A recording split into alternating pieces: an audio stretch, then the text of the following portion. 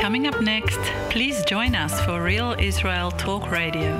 This is episode 144. Shalom, I'm Avi Ben Mordechai, and this is Real Israel Talk Radio.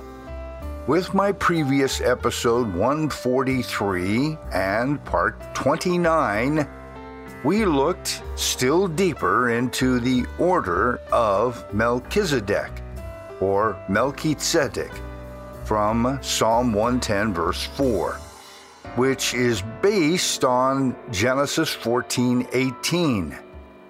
This one is referred to as Melchizedek, who was known to Avram or Avraham as Zadok, heaven's eternal priest and king from the city of Shalem.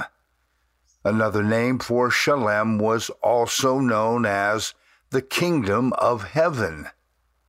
With this episode 144 and part 30 in the last Passover week chronology of Yeshua, I am going to bring to a close my series on the Zadokim or the Zadokites and how Yeshua the Messiah not only shapes the ancient story, but also how he fashioned his own ministry outreach precisely according to their teachings and their calendar timetable. Recall, it was Yeshua who said in Matthew 23, 37 through 39, "O Jerusalem, Jerusalem, the one who kills the prophets," and I believe that is referring to the sons of the house of Zadok amongst all the other prophets that came before them. So again, the one who kills the prophets and stones those who are sent to her. How often I wanted to gather your children or sons together, as a hen gathers her chicks under her wings, but you were not willing. See, your house, and I think this is opposed to the house of Zadok, so your house is left to you desolate. For I say to you, you shall see me no more until you say, Blessed is he who comes in the name of Yehovah, or in Hebrew, Baruch haba b'shem Yehovah.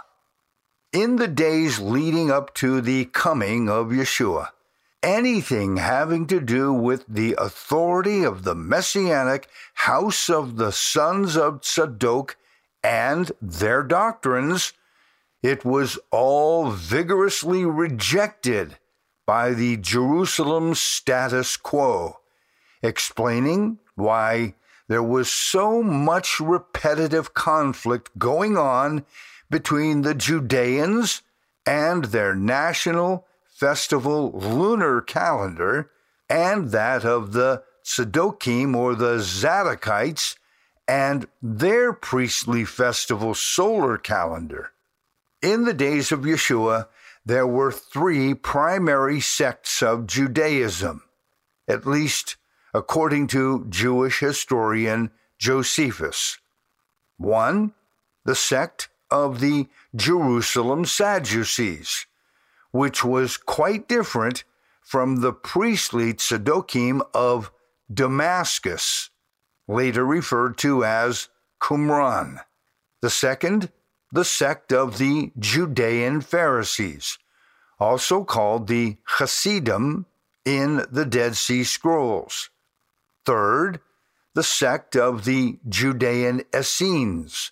But as far as we know, this sect was not directly associated with the Netzarim believers in Yeshua, who referred to themselves as the Way in the Dead Sea Scrolls of Qumran.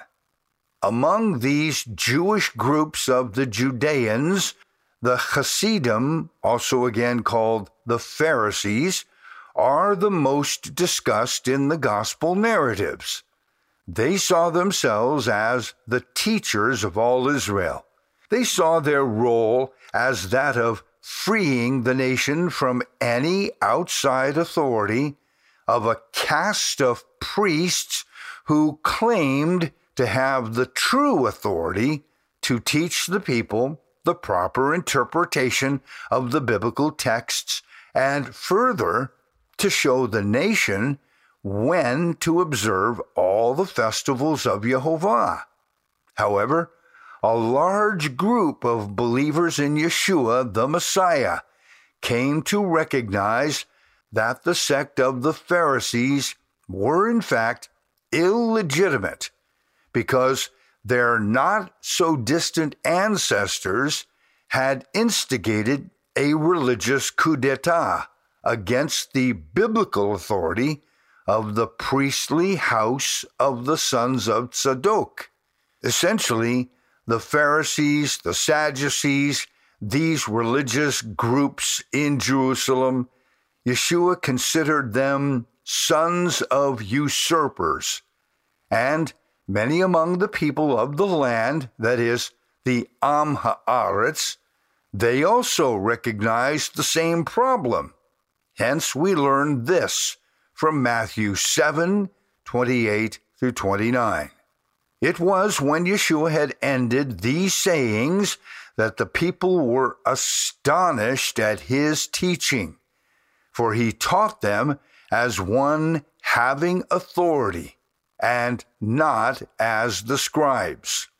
Consequently, the religious teachers in Yeshua's day wanted nothing to do with Yeshua nor with his disciples, because doing so meant agreeing with the defined repentance that Yeshua and his followers were promoting.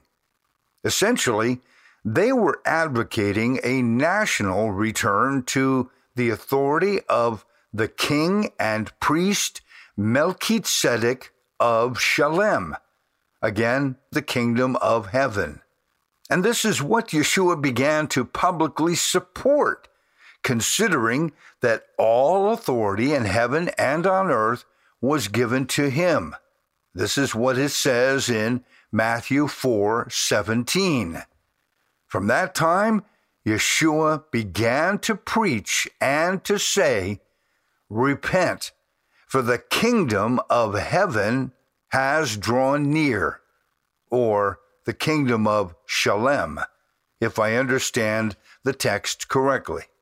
When the national leadership rejected Yeshua as the promised coming one, referred to as Melchizedek or Melchizedek, that is, the tzaddik of the kingdom of Shalem or the kingdom of heaven, Yeshua responded by speaking these words in Luke 19:43 through 44.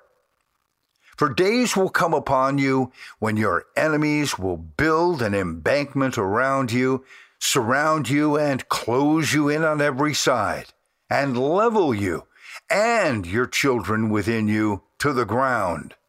And they will not leave in you one stone upon another." Well, we'd have to ask why. Yeshua answers by saying, "Because you did not know the time of your visitation." Sometime between 175 before the Common Era, we refer to this as BCE, and the year 70, referred to as the Common Era, the religious leaders and elders of Judaism considered themselves free to reconfigure the playing field, so to speak, that is, to use their religious authority to enact new rules. Thus, they did several naughty things. Number one, they canonized the sacred books of Hebrew Scripture so that there could be no further interference from the Damascus/Qumran priests of the house of Zadok. In other words, no more introductory texts being added as prophetic interpretations of what was to come. Number 2, they cast off the priestly library of the scrolls that they hid in the caves of Qumran, including the books of Enoch and Jubilees, calling them heresy. In this, they relegated them to the rubbish or trash heap of history. Number 3, they changed the definition of the start and end of a day from dawn to dawn and made the day start and end with a sunset to sunset paradigm. Number 4, they made modifications to the eternal doctrines of grace and salvation and replaced them with the idea of zechut, which is translated as earned merit through the observance of mitzvot, or good actions.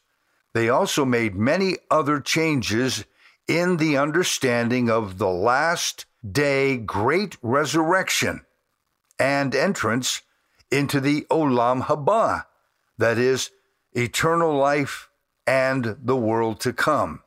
5, they distorted the words of the prophetic utterances of Jeremiah and Ezekiel, both who were Zadokite priests in the bloodline of Aaron passed down through Eleazar. Number 6, they rejected any notion of walking by and in the Holy Spirit of Jehovah. And by the way, that is a tried and true Zadokite paradigm. And they replaced that idea with an interpretation coming from Exodus 23:2, which is called in Hebrew, Acharei Rabim Lehatot. That is, incline after the majority. And number 7, they established Jehovah's festival solar calendar and changed it to a sighted moon lunar calendar, which came into use under the Greek ruler Antiochus Epiphanes IV. These and many other additions, subtractions, modifications, and yes, even legal enactments came to be binding customs and laws on the nation. So when Yeshua came, he had a lot to say about all of this, and in this series, really I've only scratched the surface as to what happened in that time frame of Yeshua and later Shaul or Paul.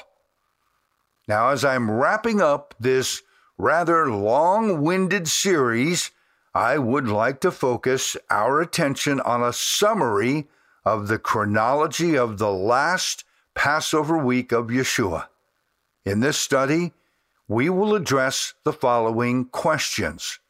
1. How did Yeshua manage to do the Passover and eat the Passover with his disciples precisely according to Exodus chapter 12? The second question, how did Yeshua come to be called the Passover Lamb, if in fact he was around to do the Passover and eat the Passover with his disciples? And the third question, what does it mean that Yeshua, the Passover Lamb, died for the sins of the world? Episodes 1 through 22 in this long series lays out in granular detail a textual analysis of the gospel narratives, showing that there were two primary religious festival calendars, operating non-synchronous, meaning they were operating with two different timelines, the Judean calendar and the Zadokite calendar. And there was a 2-day difference between them. After carefully analyzing all the timelines, I came to the following conclusions. Number 1, there were 2 Passover preparation days, one for the Zadokites on a Tuesday afternoon, the third day of the week, and one for the Judeans on a Thursday or fifth day of the week afternoon. Number 2, there were 2 interrogations before Pontius Pilatus or Pilate. The first one early Wednesday morning, the fourth day of the week, and one early Thursday morning, the fifth day of the week. The third conclusion that I made, there was one Passover observance according to the Zadokite calendar on Tuesday, the third day of the week, referred to in the calendar as Aviv or Nisan 14. And there was one Passover observance according to the Judean calendar on Thursday, the fifth day of the week, referred to as Aviv or Nisan 14. So you can see there are 2 Aviv or Nisan 14s in that last Passover week of Yeshua.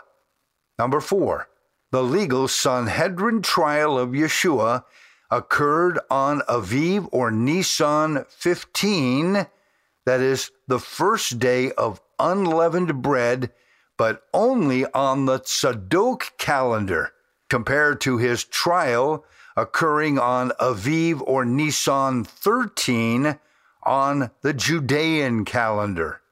The fifth point, the crucifixion of Yeshua was according to the Zadokite calendar, in which his crucifixion occurred on Thursday, the fifth day of the week, which was the 16th of Aviv, or if you wish, Nisan, but according to the Judean calendar, his crucifixion was not on the 16th, but it was on the 14th of Aviv. The sixth point, Yeshua's third day resurrection occurred late on the Sabbath, but this was according to the Zadokite Sabbath on Aviv 18, and I think between the hours of 2200 and 0200 hours, that is under the cover of a late night darkness, but compared to the Judean calendar, his resurrection would have happened on the 17th of Aviv or Nisan. Why? Because by Judean reckoning, a new day always begins with sundown. So therefore, according to Judean reckoning, sundown on that sixth day of the week, or Friday as we would say, that began the 17th of Aviv, rather than on the Zadokite Sabbath, where the 17th of Aviv began with that morning sunrise on that sixth day of the week.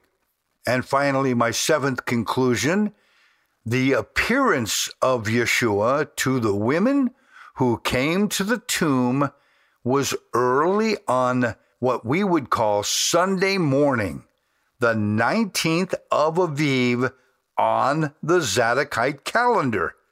But on the Judean calendar, his appearance to the women would have been on the 17th of Aviv.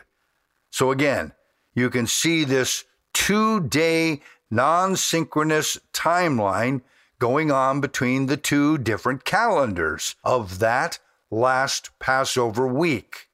Now, the calendar of the priestly Tzedokim, or the Zadokites, was a festival schedule based on movements of the sun, according to a calculated sevens timeline.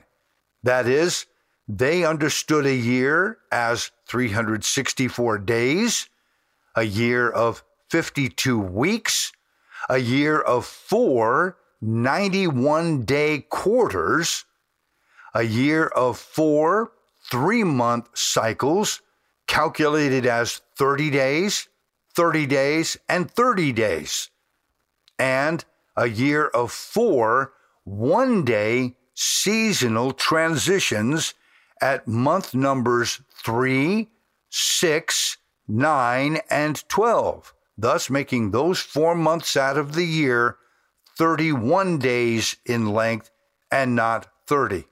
The Zadokite day was a dawn-to-dawn schedule and always advanced to the next day, beginning and ending with the break of day, or what we call dawn. This would be the Hebrew word shachar, and you can see that in Isaiah chapter 8, verse 20. Now compare this to the calendar of the Pharisees and Sadducees. This was an alternating schedule, rather complicated, of 29 days and 30 days, and then an intercalated 13th month that was added every few years to account for the timing differences between the movements of the sun and the moon. Their calendar was based on the sighting of the moon by 2 witnesses in front of the Sanhedrin. The Judean day was a sunset to sunset schedule and always advanced to the next day, beginning with sunset and then ending the day with sunset when 3 stars appeared in the night sky.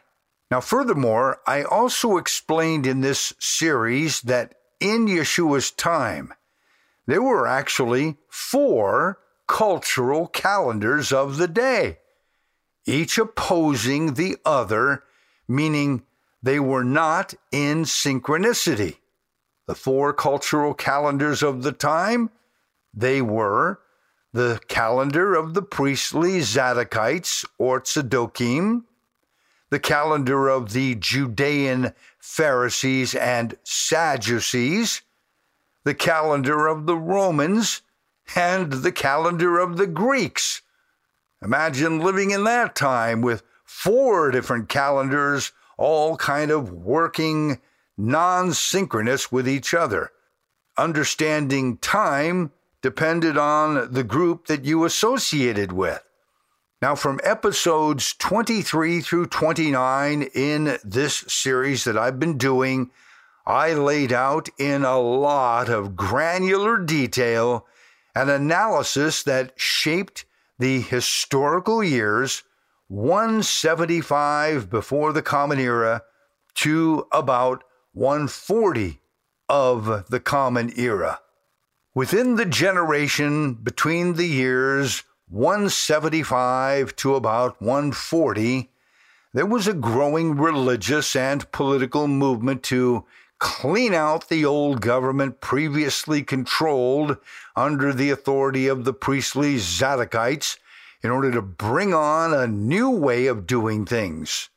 Now keep in mind that long before the ancient system of government that Yehovah established, it placed Aaron, the brother of Moses, at the head of all teaching and legal authority in all Israel. His power was then supposed to be passed down line through his 4 sons.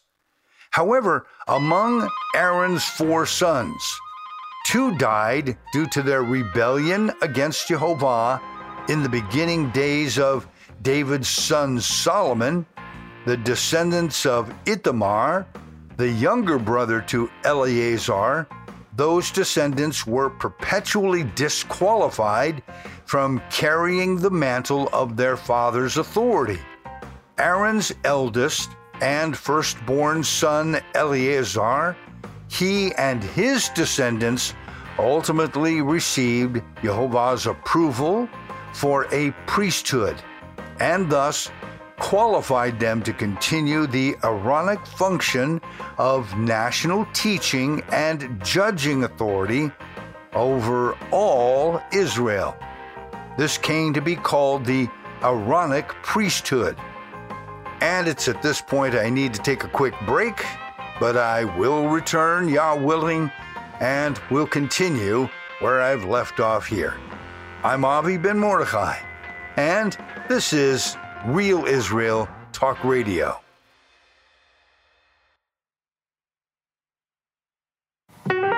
Welcome back to the second half of Real Israel Talk Radio. This is episode 144. Here is your host, Avi Ben Mordechai. Welcome back to Real Israel Talk Radio. I'm Avi Ben Mordechai. Let's continue where I left off, essentially giving you a summary analysis of the episodes 23 through 29 in this long series that I've been doing on the Zadokites, or the Tzedokim of the Qumran. But this all changed under the emerging powers of the Maccabees, or the Hashmonaim, which occurred about a century and a half before the arrival of Yeshua. It started with the Maccabees and the 5 sons of one Mattityahu. They rose up to fight against the invading Hellenists of the day from the Greek Seleucid Empire. In short, the Hashmonaim, or the Maccabean Wars, were concentrated on fighting against the Hellenizing of the Judeans, and yes, even fighting against many of their own brethren who preferred to live as Hellenized Jews or Greek Jews. Actually, some of this comes to the surface of our understanding through a statement that the Judeans made against Yeshua, as it's recorded for us in John 7:33 through 35.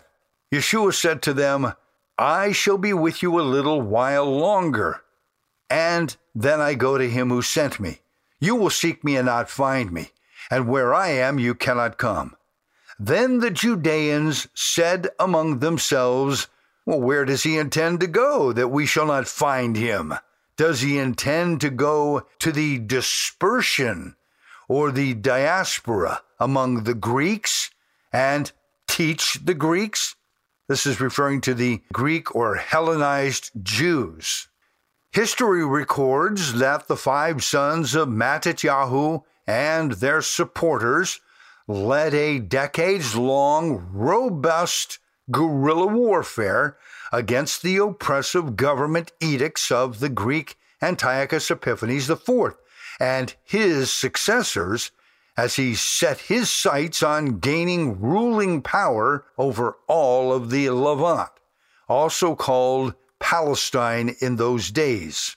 It is all recorded for us in the 4 books of the Maccabees, as well as in the work of the Jewish historian Flavius Josephus.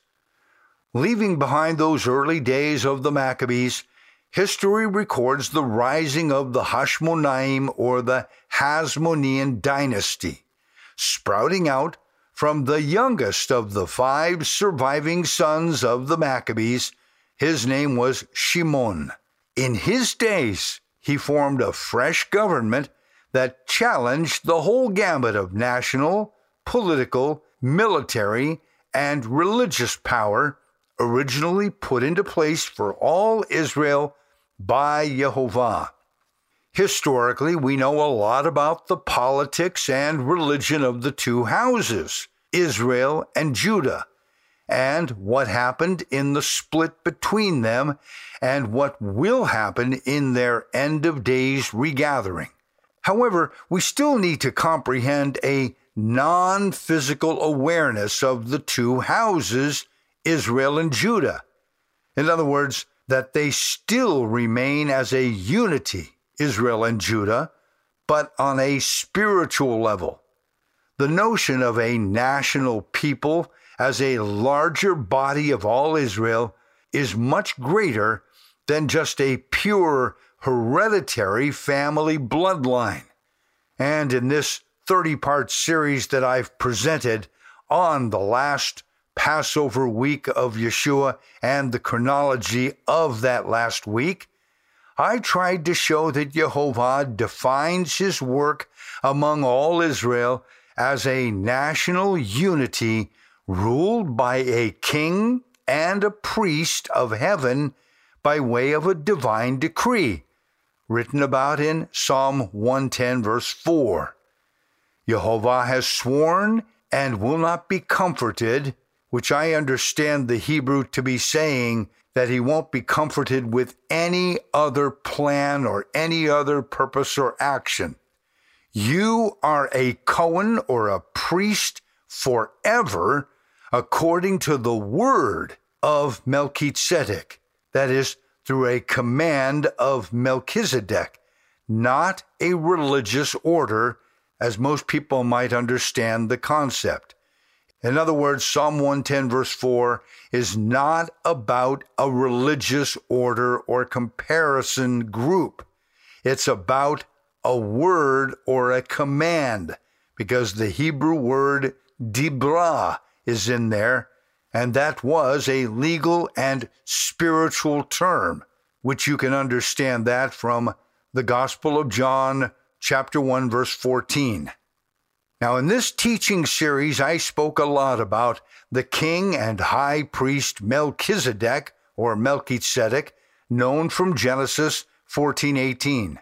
He is known as my King Zadok, or simply King Zadok, the King of Righteousness, through his eternal established authority by the order or command of the word of Jehovah. Melchizedek is called the teacher and the instructor.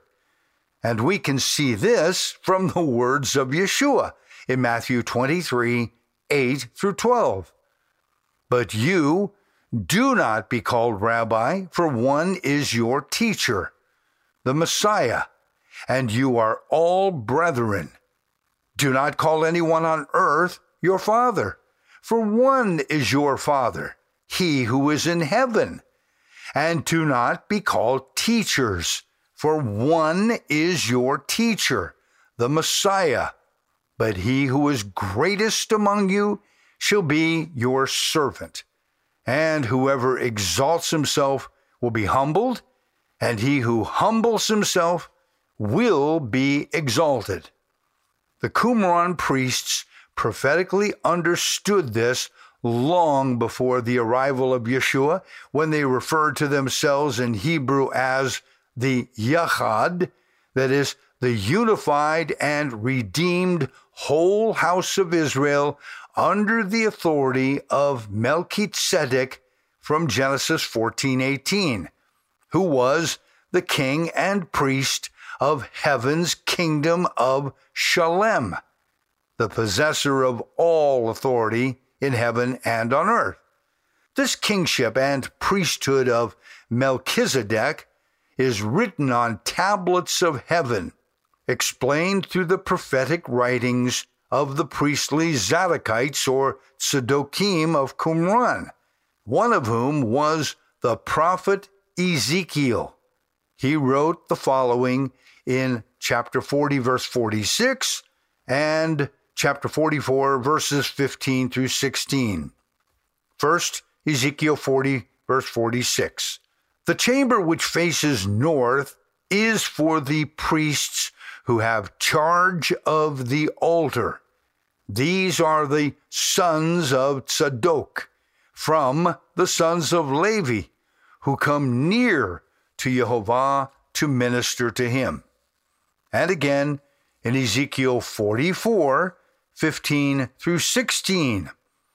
But the priests, the Levites, the sons of Zadok, who kept charge of my sanctuary when the children of Israel went astray from me, they shall come near me to minister to me, and they shall stand before me to offer to me the fat and the blood, says Adonai Jehovah. They shall enter my sanctuary, and they shall come near my table to minister to me, and they shall keep or safeguard my charge.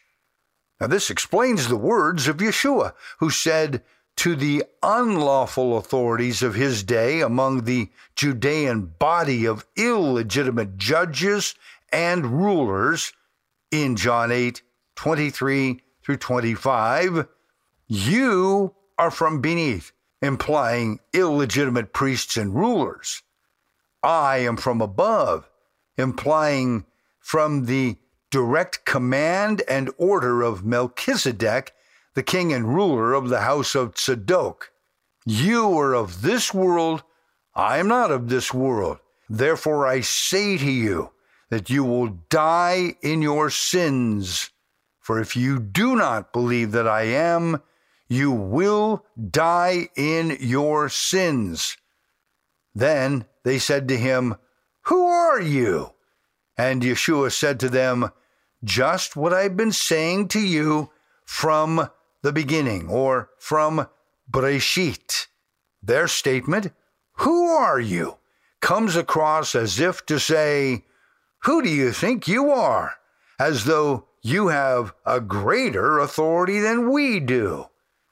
His words must have sounded totally outrageous when he spoke twice about dying in your sins.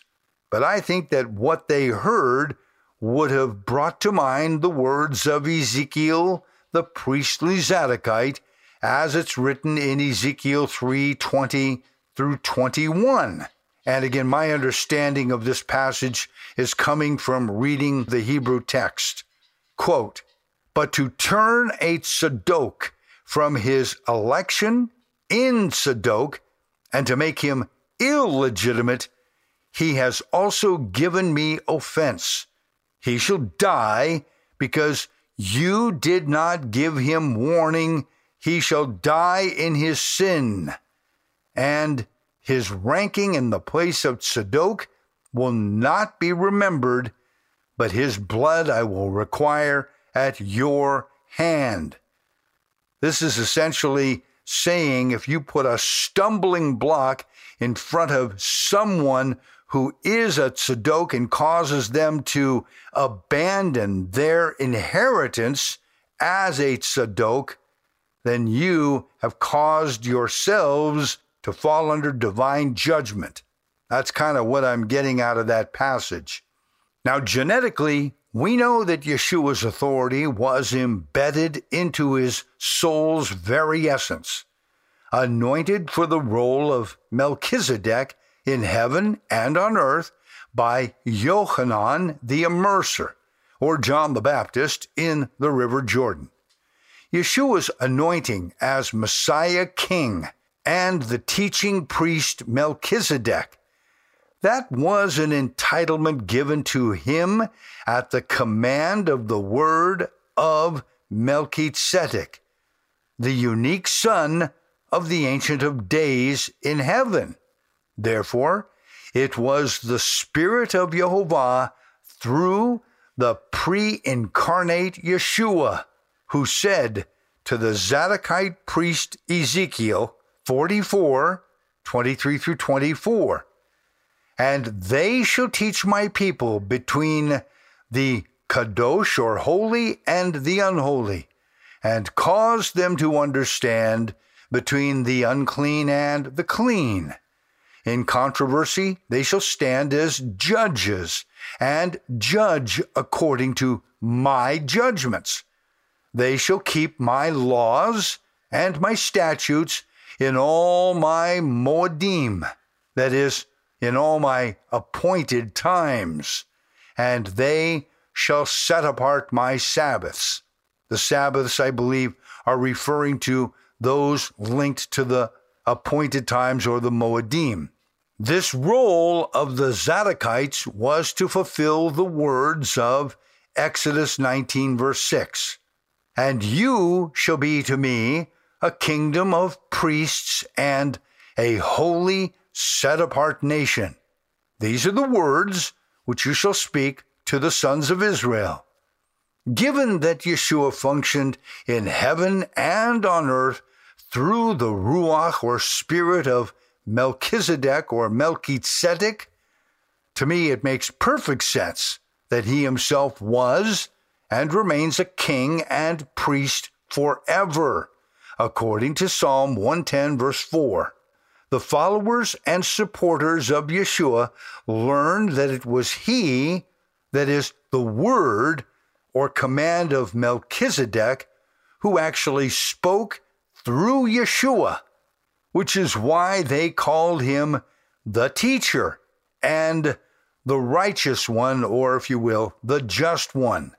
You can see that in the book of Acts, chapter 3, verses 13 through 15. The God of Abraham, Isaac, and Jacob, the God of our fathers, glorified his servant Yeshua, whom you delivered up and denied in the presence of Pilate, when he was determined to let him go. But you denied the Holy One and the Just One. In Hebrew, that would be Zadokite, and asked for a murderer to be granted to you, and killed the Prince of Life, whom God raised from the dead, of which we are witnesses. This was and is the word of Yeshua's disciples addressing the question of authority over all Israel. Take a look at 1 John 1, 1-3. That which was from Bereshit, or Genesis, which we have seen with our eyes, which we have looked upon, and our hands have handled concerning the word of life. The life was manifested, and we have seen and bear witness and declare to you that eternal life, which was with the Father and was manifested to us, that which we have seen and heard, we declare to you, that you also may have fellowship with us, and truly our fellowship is with the Father and with his Son, Yeshua HaMashiach, the Messiah. Yeshua lived, taught, died, and, yes, resurrected, according to the Torah, or the teaching of the king and high priest Zadok, that is, Melchizedek or Melchizedek, which is why there is so much conflict written about between Yeshua and the religious leaders of his day. Why? Because they were illegitimate judges and teachers, and they had no entitlements from Yehovah to do what they were saying and doing. Here is John 7, 14-19 to explain this.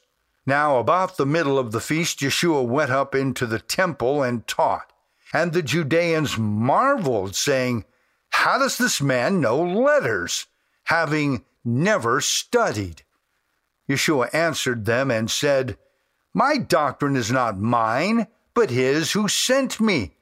If anyone wills to do his will, he shall know concerning the doctrine, whether it is from God or whether I speak on my own authority. He who speaks from himself seeks his own glory, but he who seeks the glory of the one who sent him is true, and no unrighteousness is in him. Did not Moses give you the Torah? And yet none of you guards the Torah. Why do you seek to kill me?" What's all this about? What is it all supposed to mean? Well, it appears to me that what Yeshua is saying is that there is a marked difference in doctrine between the sons of the house of Zadok under the authority of heaven's Melchizedek and the sons of those who are not of the house of Zadok, but actually consider themselves possessing an authority, albeit an illegitimate authority. These are the ones that Yeshua is referring to as having unrighteousness, that is, no Zadok in them, no link to the king and priest Zadok of heaven and earth from the kingdom of Shalem above. So this brings me to answer the questions that I presented at the beginning of this study. The first question: how did Yeshua manage to do the Passover and eat the Passover with his disciples precisely according to Exodus chapter 12? Recall that there were two concurrent but non-synchronous calendars functioning in the days of Yeshua. Since Yeshua was living and teaching according to the calendar of Melchizedek and the house of the sons of Zadok, therefore, he observed the law of the Passover precisely according to Exodus chapter 12. This means that he and his disciples actually participated in slaughtering and roasting a Passover lamb on the third day of the week, or what we call Tuesday, which happened to be the 14th of the first Chodesh, or first month of the new year. That is Aviv 14. This is why Yeshua's disciples said to him in Luke 22, 7 through 9, "Then came the day of the unleavened breads." No, not then came the day of the festival of unleavened bread. That is an interpretation given to us through the translation teams. It's biased. This is the day of the unleavened breads as it appears in the Greek text. That is, when the Passover must be slaughtered. And he sent Peter and John, saying, "Go and prepare the Passover for us." That's the lamb slaughter, "that we may eat." So they said to him, "Where do you want us to prepare?" However, on the national Judean calendar of that week, the last Passover week of Yeshua, the Passover ceremony was to begin on the 5th day of the week, or what we would call a Thursday, which was the 14th of Aviv, or as they would say, the 14th of Nisan on their calendar. This is precisely why it is written in John 19:14, quote, "Now it was the preparation day of the Passover," that is, of the Passover lamb slaughter, "and about the 6th hour, and he said to the Judeans, 'Behold your king.'" So now you can understand how it is that Yeshua managed to do or participate in a legal Passover and also eat the Passover lamb exactly according to the written words of Exodus chapter 12. The second question that now needs to be answered: how did Yeshua come to be called the Passover Lamb? The answer is because he was the Passover Lamb. The problem often made is that most people are looking for Yeshua's crucifixion as a slaughtered Passover lamb on the wrong 14th day of the first Chodesh, or first month. In other words, there's two Aviv 14s in that last Passover week of Yeshua.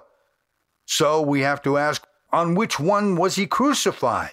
So in order to fulfill the type and shadow of the Passover lamb correctly, we must look for the crucifixion event specifically during the week of Passover and unleavened bread. In other words, look for the event during that whole 8-day period. That is important. Recall the term Passover as it's used in the Brit Hadashah, the New Testament. It applies to the whole 8-day period of what is called unleavened bread. This is what the gospel writer Luke tells us in Luke 22:1. Now, the feast of unleavened bread drew near, which is called Passover. Hence, Yeshua is the Passover Lamb, because he was crucified during that week. According to Josephus' Antiquities, Book 18, paragraph 3, Passover was also understood in the same exact way. And even in our own time, The same is also true that Passover and the Festival of Unleavened Bread are collectively referred to as two events linked or connected into one overarching event.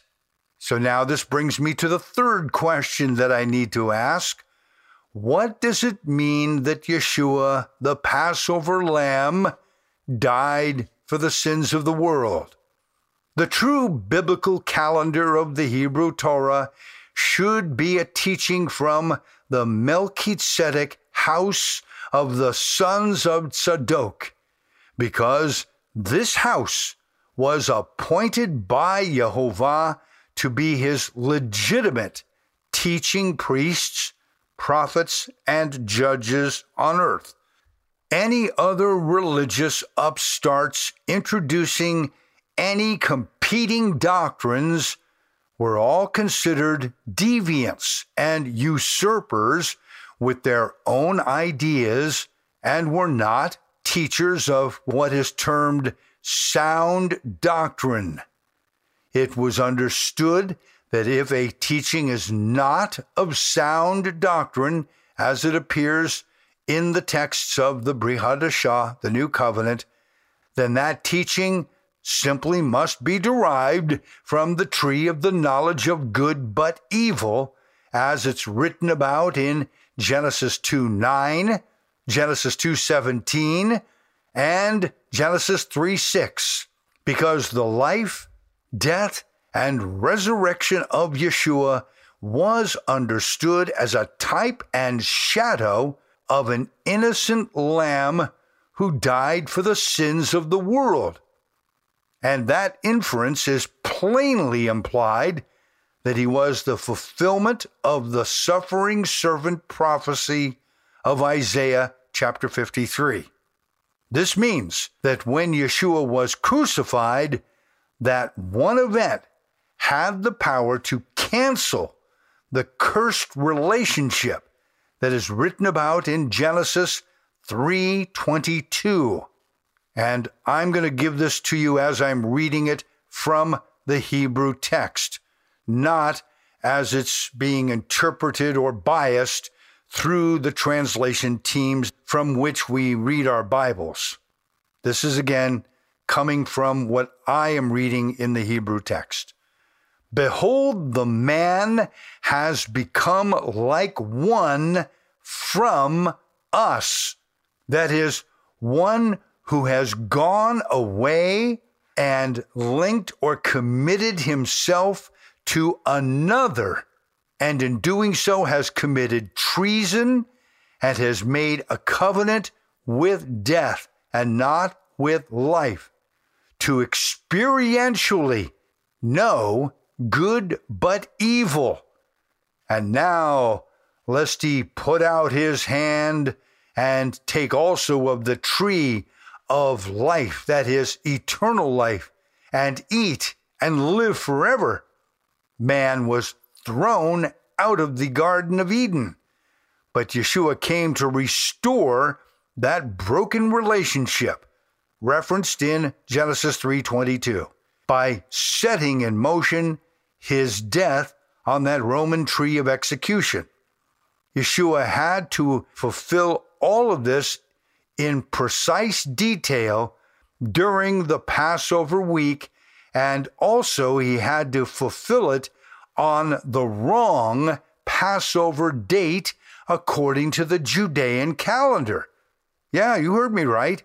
He had to fulfill it on the wrong Passover date by permitting himself to be crucified on the Pharisaic 14th day of the first Hebrew month, that is, Aviv 14, according to the Judean lunar calendar paradigm. Yeshua fundamentally cut off the evil flow of power and influence from the tree of the knowledge of good but evil. He had to die on the wrong day. Yes, you heard me correctly, because that wrong day represents everything evil in the world as coming from or derived from the tree of the knowledge of good but evil, which can only bring destruction and produce death and not life. Therefore, it could be said that Yeshua, our Passover Lamb, died for the sins of the world, because all that is in the world, the lust of the flesh, the lust of the eyes, and the boastful pride of life, that is not of the Father, but is of the world.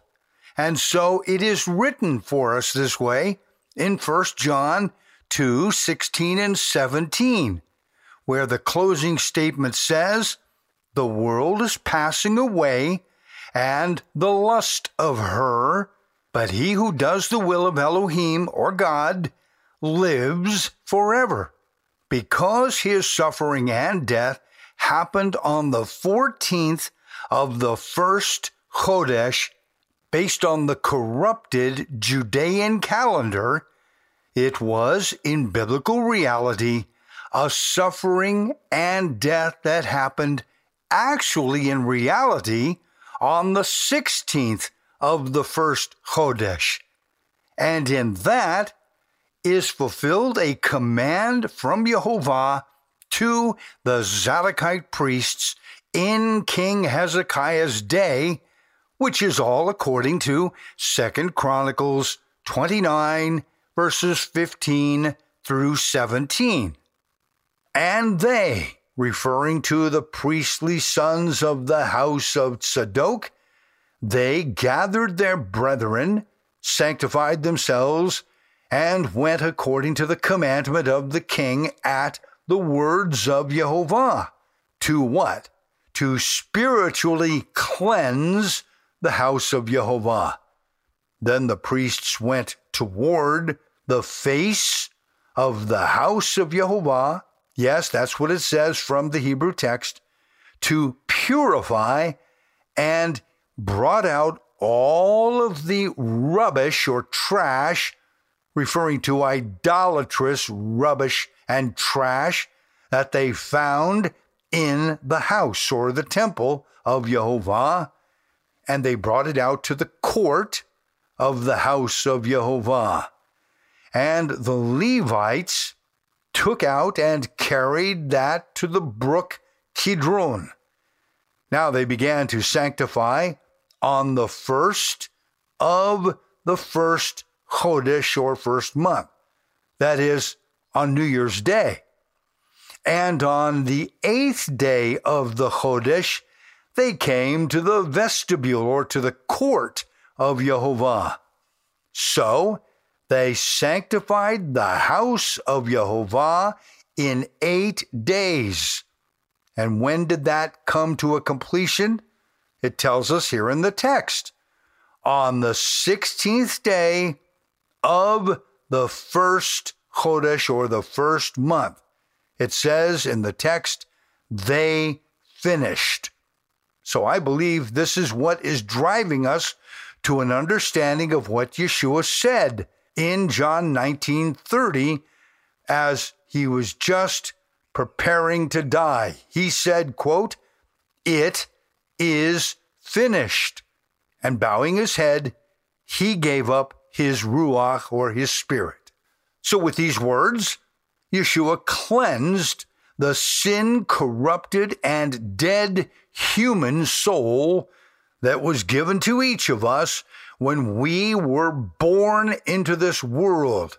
As it says in the words of David from Psalm 51, "In sin did my mother conceive me."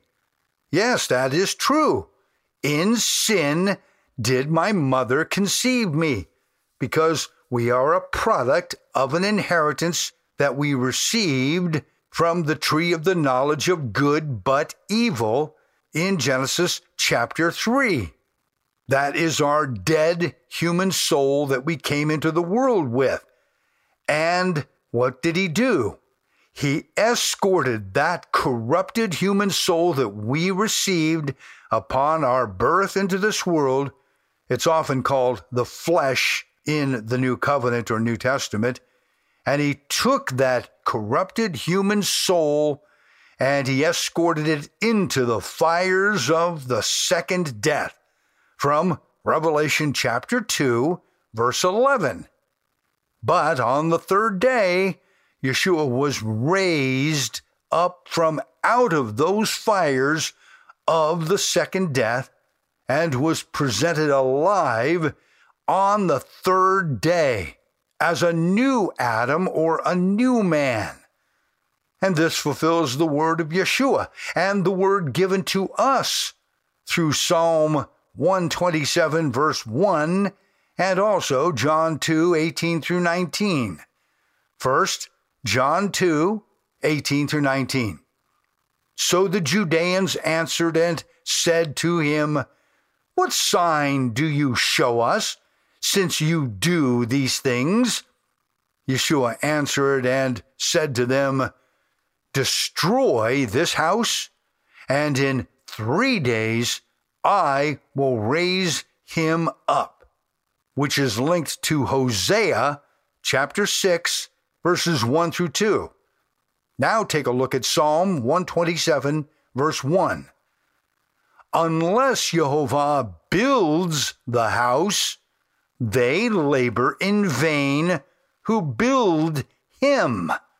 In other words, being a self-proclaimed Zadok or building your own religion on your own terms, if you're doing that, you're building your own house and you're laboring in vain. According to the Zadokite Calendar, Yeshua died an insufferable, gruesome, and dreadful physical and spiritual death, as or like an innocent Passover lamb. And it all happened on the biblical 16th of the first month, according to the word of Jehovah given to the Zadokite priests, found written about in 2 Chronicles 29, 15 through 17. In doing so, Yeshua destroyed the powers of death embedded into the tree of the knowledge of good but evil, in Hebrew the Etz Tov V'Ra, which is the tree that produced all of the unsound doctrines of the Judean Pharisees and Sadducees and turned them into usurpers and illegitimate religious leaders in Yeshua's day. This is why Yeshua taught his disciples, saying to them in Matthew 16, verse 6, "Take heed and beware of the leaven of the Pharisees and the Sadducees." So it is that Yeshua died for the sins of the world, inherited by each of us from the unsound doctrines of the tree of the knowledge of good but evil, which is also, I believe, a product of our corrupted DNA, that which destroyed our human soul on birth into this world. But the good news is that Yeshua was raised a new man for each of us on the third day, when he emerged and returned from death and corruption in the second death as a pure and spotless lamb, again coming out of the fires of the second death. Thus, for those who believe this by faith, as it is written into the eternal tablets of heaven, our names are written into the book of life, explaining the words that Shaul or Paul wrote in 1 Corinthians 15, 53 through 57. "For this corruptible must put on incorruption, and this mortal must put on immortality.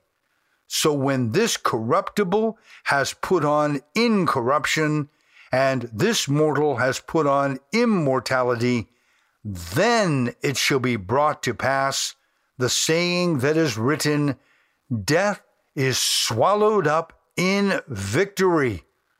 O death, where is your sting? O hell, where is your victory? The sting of death is sin, and the strength of sin is the law. That is, the law of sin and death coming from the Etzadat Tovera, or the tree of the knowledge of good but evil. But Paul goes on to say, thanks be to Elohim, or God, who gives us the victory through our Master Yeshua, the Messiah. This is the importance of the resurrection, the last day great resurrection. Without it, this whole redemption process started by Yeshua cannot be completed or finished. We're waiting for the last day great resurrection, and that is coming. Well, I sincerely hope that this lengthy 30-part series has helped you to understand a bit more about Yeshua, at least as I have come to understand through the Zadokite priesthood and the Melchizedek paradigm, and what it all means for us as we wait on Yehovah, again, for that last great day resurrection. Thanks for listening today. Shalom. I'm Avi Ben Mordechai, and this is Real Israel Talk Radio.